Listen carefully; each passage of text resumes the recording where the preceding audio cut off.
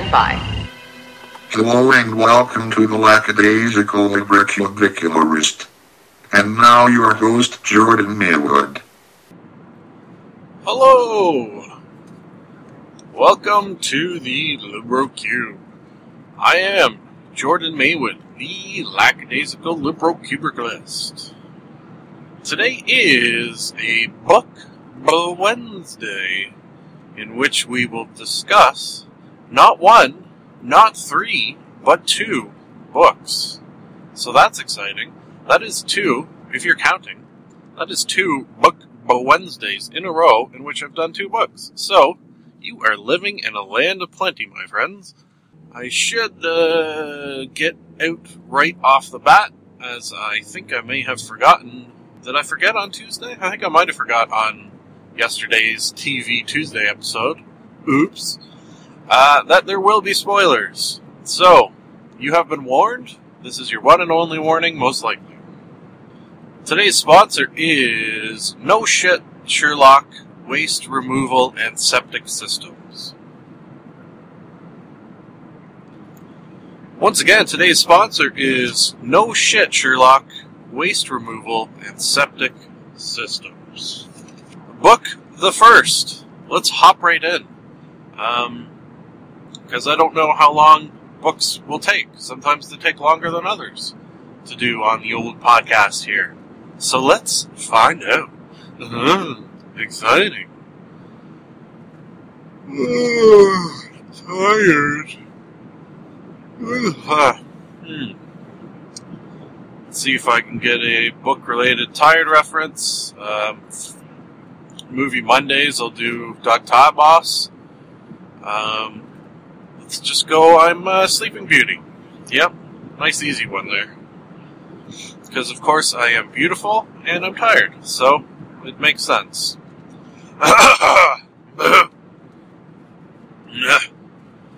Okay, the first book is one called Tick-Tock. Tick-Tock by Mr. Dean Koontz. I am not sure if we brought back a Dean Koontz book before. I quite often refer to him as the poor man Stephen King. That being said, I'm a big fan of his, so he writes a good book, and I've enjoyed many of them over the years. Since he is such a prolific writer, you have a wide selection of his books available to you, that is for sure. Also, I not as much now as in the past. My sort of main source for books were library book sales, and I can tell you, when you go to a library book sale, there will be a shit ton of Dean Koontz books available for you. So that's another reason. They're cheap. There's lots of them, and they're good. So there you go. My Dean Koontz explanation. Tick-Tock was a little different from other Dean Koontz books that I have read in the past. He, in this one, and if you read the either foreword or afterword, I can't remember which, he even talks about how he wanted to write something a little more, I guess you could say, light than what he normally does. Something with a bit of a sense of humor to it. So, as you can imagine, if you know me or do not know me and have listened to any of these podcasts, I am on the sort of constant search for shits and giggles, so I like this one very much. The protagonist is Mr. Tommy Fan, a Korean? Is he Korean? Shit. Vietnamese? Oh man, I can't remember. Either Korean or Vietnamese American. Second generation? Or is it first generation? His parents... Or no, wait. Yeah, that's a good question. How do you figure out the generations? His parents were born in... Shit, no. I believe it was Vietnam. Was it Vietnam? Yeah. Were born in Vietnam. Oh yeah, you know what? He was not born. He was also born in Vietnam, but left when he was 6. So would that make him first generation? And his parents 0 generation?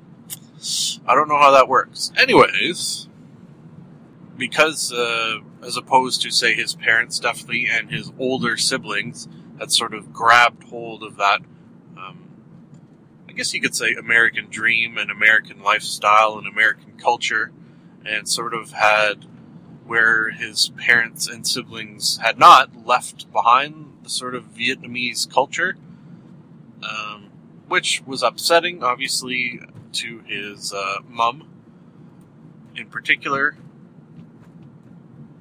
The book starts with him buying a race car.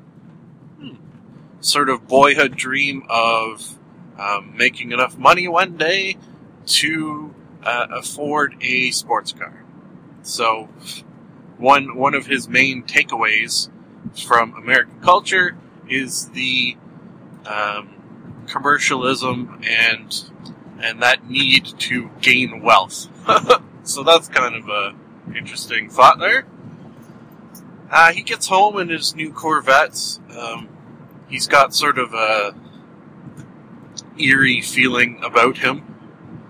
The radio in the car plays for him sort of whispery, scary sounds. Just boil it down to that. His radio makes scary sounds. Ooh. He gets home, he gets inside, he starts to relax a little bit. Kind of brushes off the scary sounds. Thought it was just something he ate. Sort of an Ebenezer Scrooge excuse.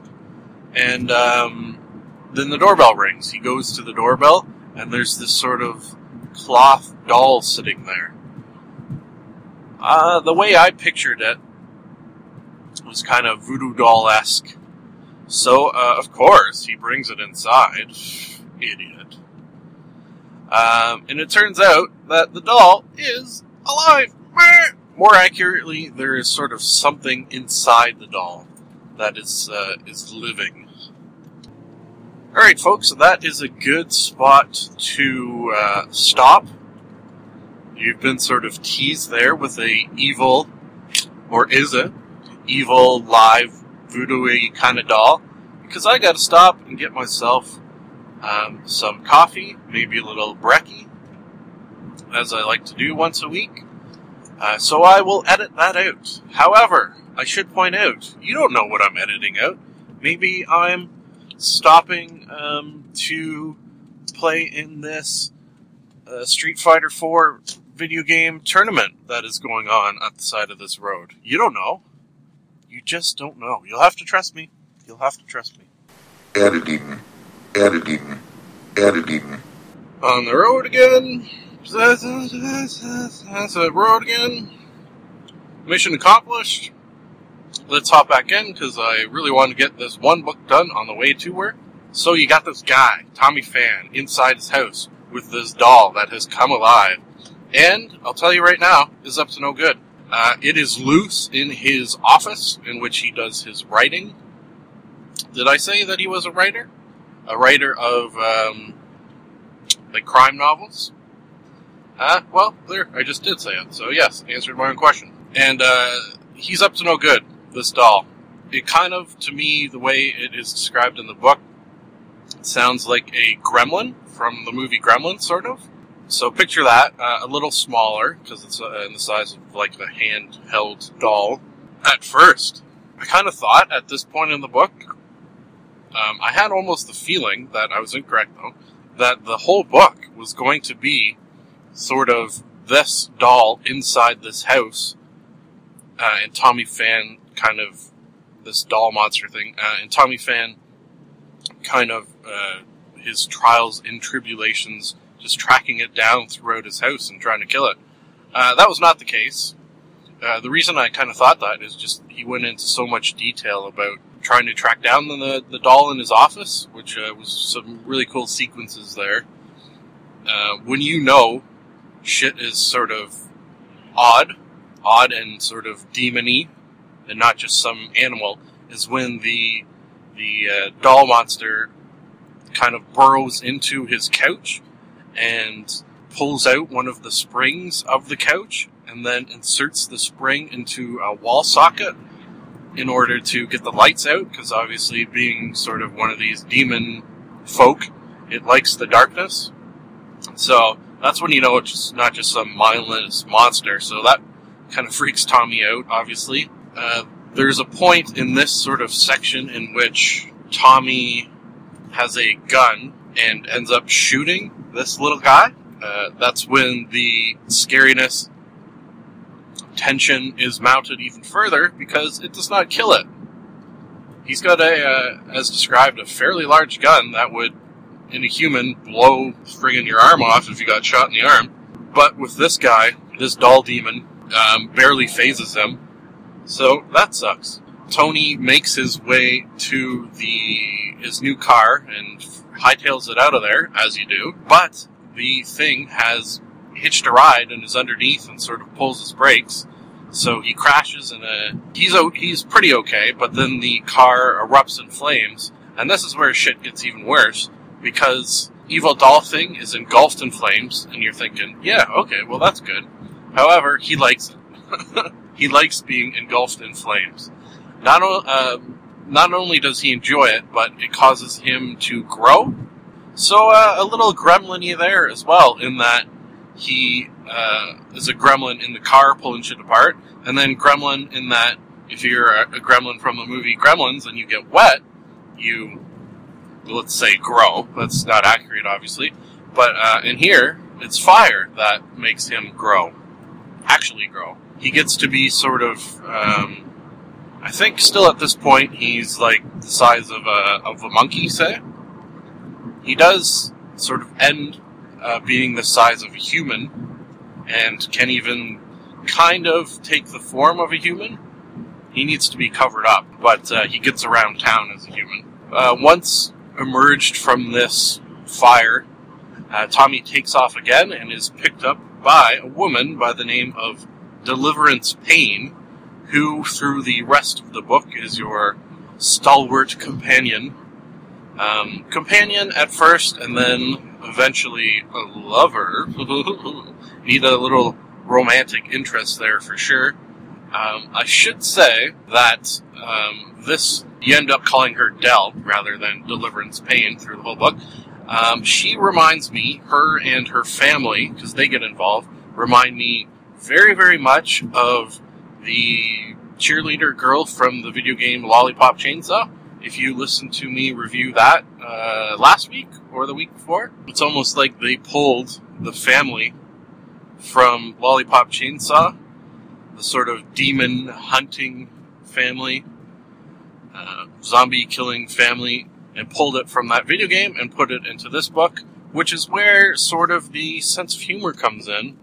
Almost the same kind of sense of humor that's in Lollipop Chainsaw, so I like that. I'm at work, so let's see what I can do here. Let's just end it then. Fuck it. They get married and live happily ever after. Okay, that's it. That's all I'm gonna do. Love you, dearies. I'm a fool to do your dirty working. And we're back. We are back! We are back! We are back! We are back! Back! We are back! Back in action! Yay! Sometimes there's a turn I have to make on a somewhat busy highway coming home from work that can take 5 minutes. Now, you say 5 minutes, that's not a long time, right? But when you're sitting, waiting to make a turn, and it takes 5 minutes just because the line of cars is from here to the horizon, it's frustrating. Today, there's a stop sign, and I will say this, I didn't even stop at all. Allegedly. Haha, there, now the cops can't do anything. Evil, criminal, mastermind. Okay, so we rushed through Tick-Tock by Mr. Dean Koontz. Rushed to the point where I can't remember if I gave a rating, and I'm torn between 3 and 4. We'll go 4. I'm feeling generous. That turn made me generous. I'll tell you what, if I had to wait 5-ish minutes for that turn, I would have given the book a 3, but I'm in a good mood, so it gets a 4. Let's move on to the second book. This is a book I have read before. Have we done that yet? On the podcast? I don't remember. It is called The Gunslinger by Mr. Stephen King. Book 1 of the Dark Tower series. Ooh. I have read the series once before, quite a few years ago. They, meaning Stephen King, just came out with a new book in the series. I believe it is the last book of the series. I think. Should have maybe looked into that. However, I decided to start from the beginning and read the series again because I remember loving it so much at the time. I think it was during one of those times where life was kind of bleh. So this kind of picked me up and let me escape to a different world. And boy howdy, is it a different world in the Dark Tower series. I guess I don't want to get too much into the series as a whole for the reasons that A, I can't really remember it because it's been so long, and B, why don't we just, as I go along, we'll go along with the podcast. I'll just let you know I'm 100 and change pages into the second book, Drawing of the Three, so I figured we'd get this one out of the way, so we have room for the new ones as they come in. Yeah. That sounds like a plan. I love a plan. Woo-hoo! So, the protagonist of the Dark Tower series, and the first book in particular, is a man by the name of Roland. Roland didn't write down his last name. What is it? Deshane or something like that? Very, very infrequently comes up, if I do recall. He is what they call a gunslinger. Sort of. Yeah, I should probably underline sort of your quintessential Western gunslinger guy. Dude. The difference being he lives on a world, an Earth, I think you could say an Earth, that has, as he describes it, and is described, has moved on. So it's picture our Earth in its sort of declining years, I think is a good way to look at it. Picture where we are now in, I don't know how many thousands of years, where humanity has sort of just declined, become stagnant. The world as a whole is definitely in the first book very prevalent that it's dry, dusty. A large chunk of Roland's journey in the first book is traveling through a desert. It sounds like there's not as many people living on this Earth, and definitely not as much technology. He has guns, but they are very, very old, just well taken care of guns.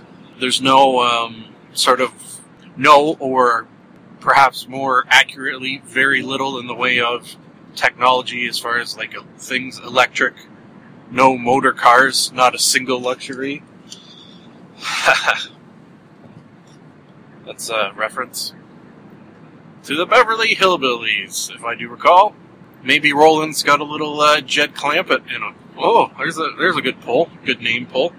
So it starts off with Roland sort of in pursuit of the Man in Black. Ooh. Quite often in stories, the Man in Black, the Black Knight, Darth Vader, yada yada, are bad men. And does the same hold true with this? Yes. I think so. I'd have to clarify that I think so. So he's chasing them across this desertous area for weeks and weeks. I got the feeling, and for some reason I think I may have read this from Stephen King, that this whole either first book or first section of this book sort of started with him as just a short story.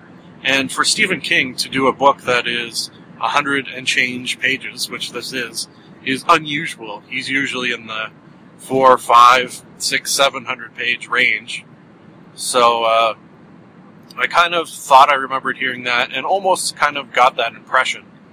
Definitely for the first chunk of this book, if not the whole book as a whole. Well, not as a whole, because towards the end you could see that he was sort of going places other than what took place in this book. Roland comes across a town by the name of Tull, which he believes that the man in black has sort of, I guess you could go say, put in his way in order to trap him, to have him stop his pursuit. Shit goes down in this town. Definite, huge in the way of Old West vibes.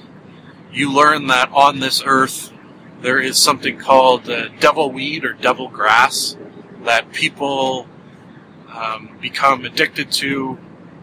First, I think, through smoking and then eating, and once you get to the eating stage, you're pretty much a dead man.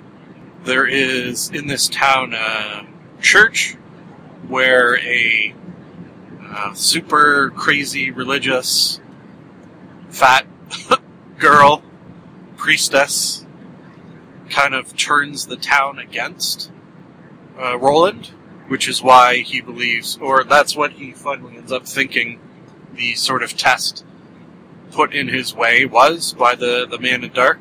He ends up, this is a bit of a spoiler, I guess, he massacres the entire town. So not exactly, as far as protagonists go, totally, I guess if we're gonna maybe throw it into Dungeons and Dragons talk, totally not 100% lawful good. More of a chaotic good, or good neutral, somewhere in there, in that alignment measuring tool.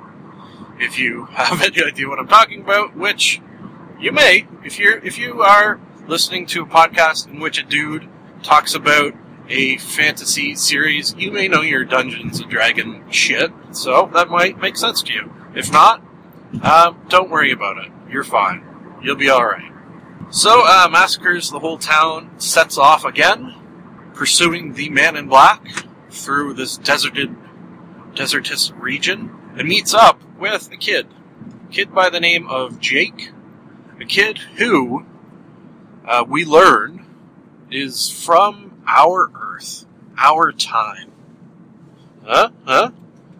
This is where this book sort of, for me, gets super awesome, in that, I don't know if I've mentioned it on the podcast before, on a book, Bwednesday. I think I may have, that fantasy novels, for me, are quite often the best, or very, very good, when there is some sort of connection to this world. Either someone in this world kind of getting transported to a fantasy realm. That's usually the most common, and I think the best. Whenever that happens, I like it more than just here's a new world, and it, I don't know why that is, but it seems to appeal to me more.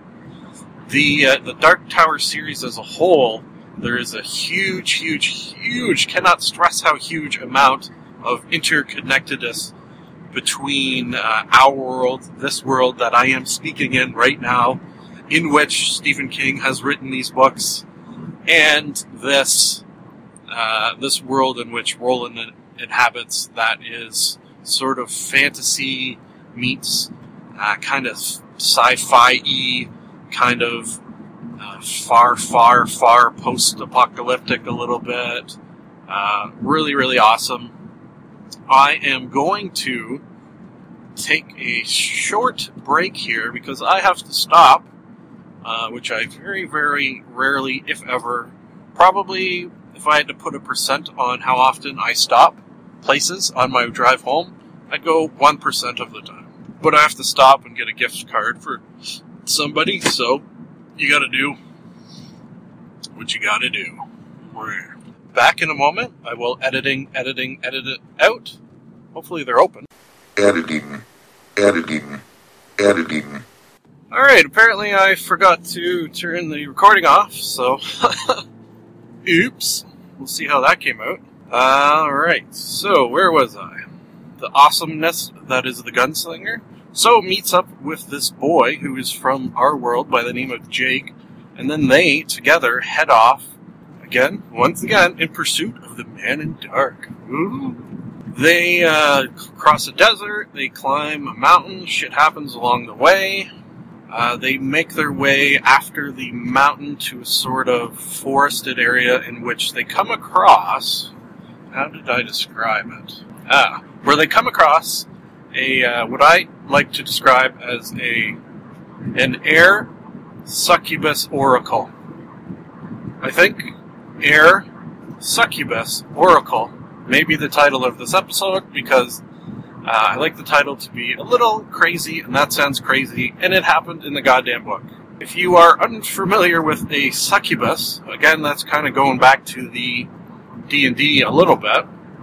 It's kind of a she-demon who usually has wings and usually is trying to have sex with you. Have sex with people. Usually men, but not always. Just a sort of very sexual she-demon. Yeah. So they came across one of those, and I throw an air there because she was invisible, and it wasn't so much that she was just invisible, it was as if she was kind of made of air. So you could feel her. You could feel her, but it was kind of like feeling not something hard or like skin, but feeling air. And then Oracle, because, and this is something I think was smart of Stephen King to do, because she sort of threw out some prophecies at Roland here of things to come. So it was kind of nice, a little foreshadowing, although not very shadowy. A little shadowy. So there you go. He, I will say, from the sounds of it, although it didn't go into detail, did sound like he did have sex with her. So that's in there.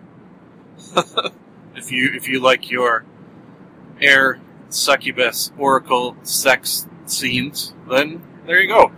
You're right on board with this book. Okay, so one of the things this oracle and eventually the Man in Black confirm is that Roland will be joined on his quest for the Dark Tower by 3 others. Which I did mention, Drawing of the Three is the name of book 2 that I'm reading right now. So, there you go.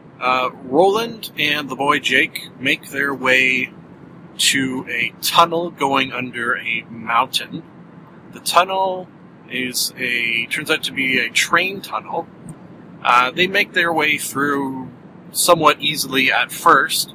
They find eventually one of those carts that you stand on, and one guy will push the lever down, and then the other guy, and it'll go up and down, and it'll carry you along the track.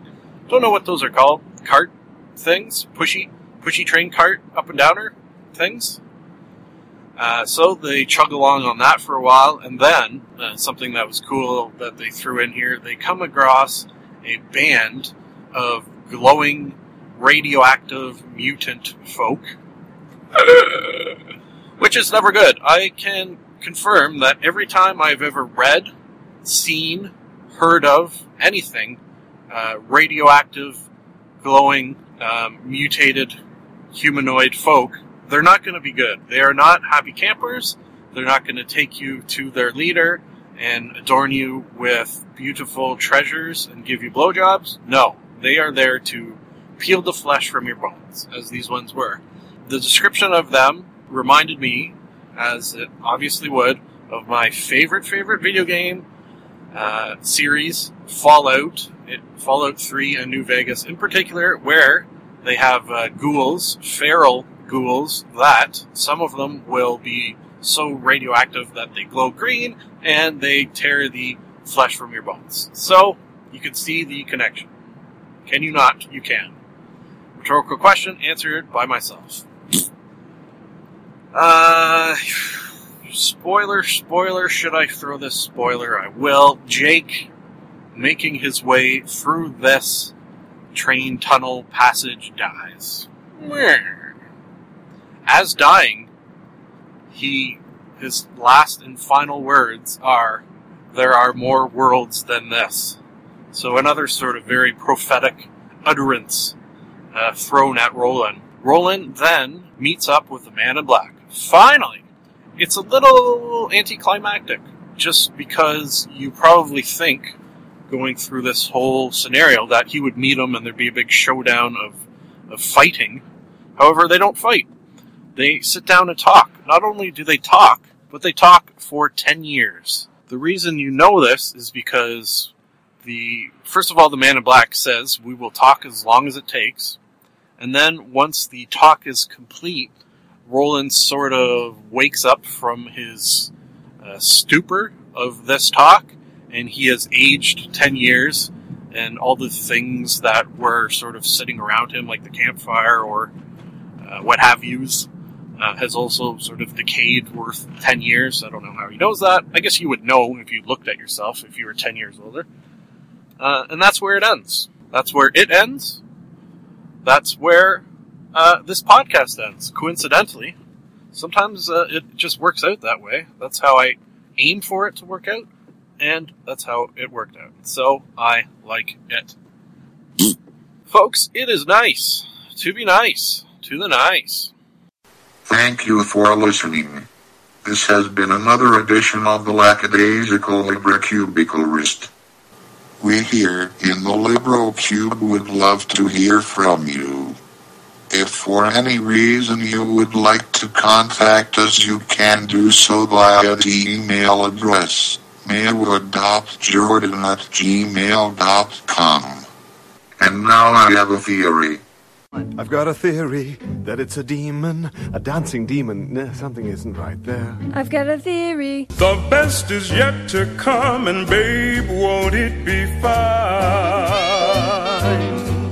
You think you've seen the sun, but you ain't seen it shine. Wait till the warm-up's underway. Wait till our lips have met. Wait till you see that sunshine day. You ain't seen nothing yet. The best is yet to come, and babe, won't it be fine? The best is yet to come the day you're mine. Live long and prosper.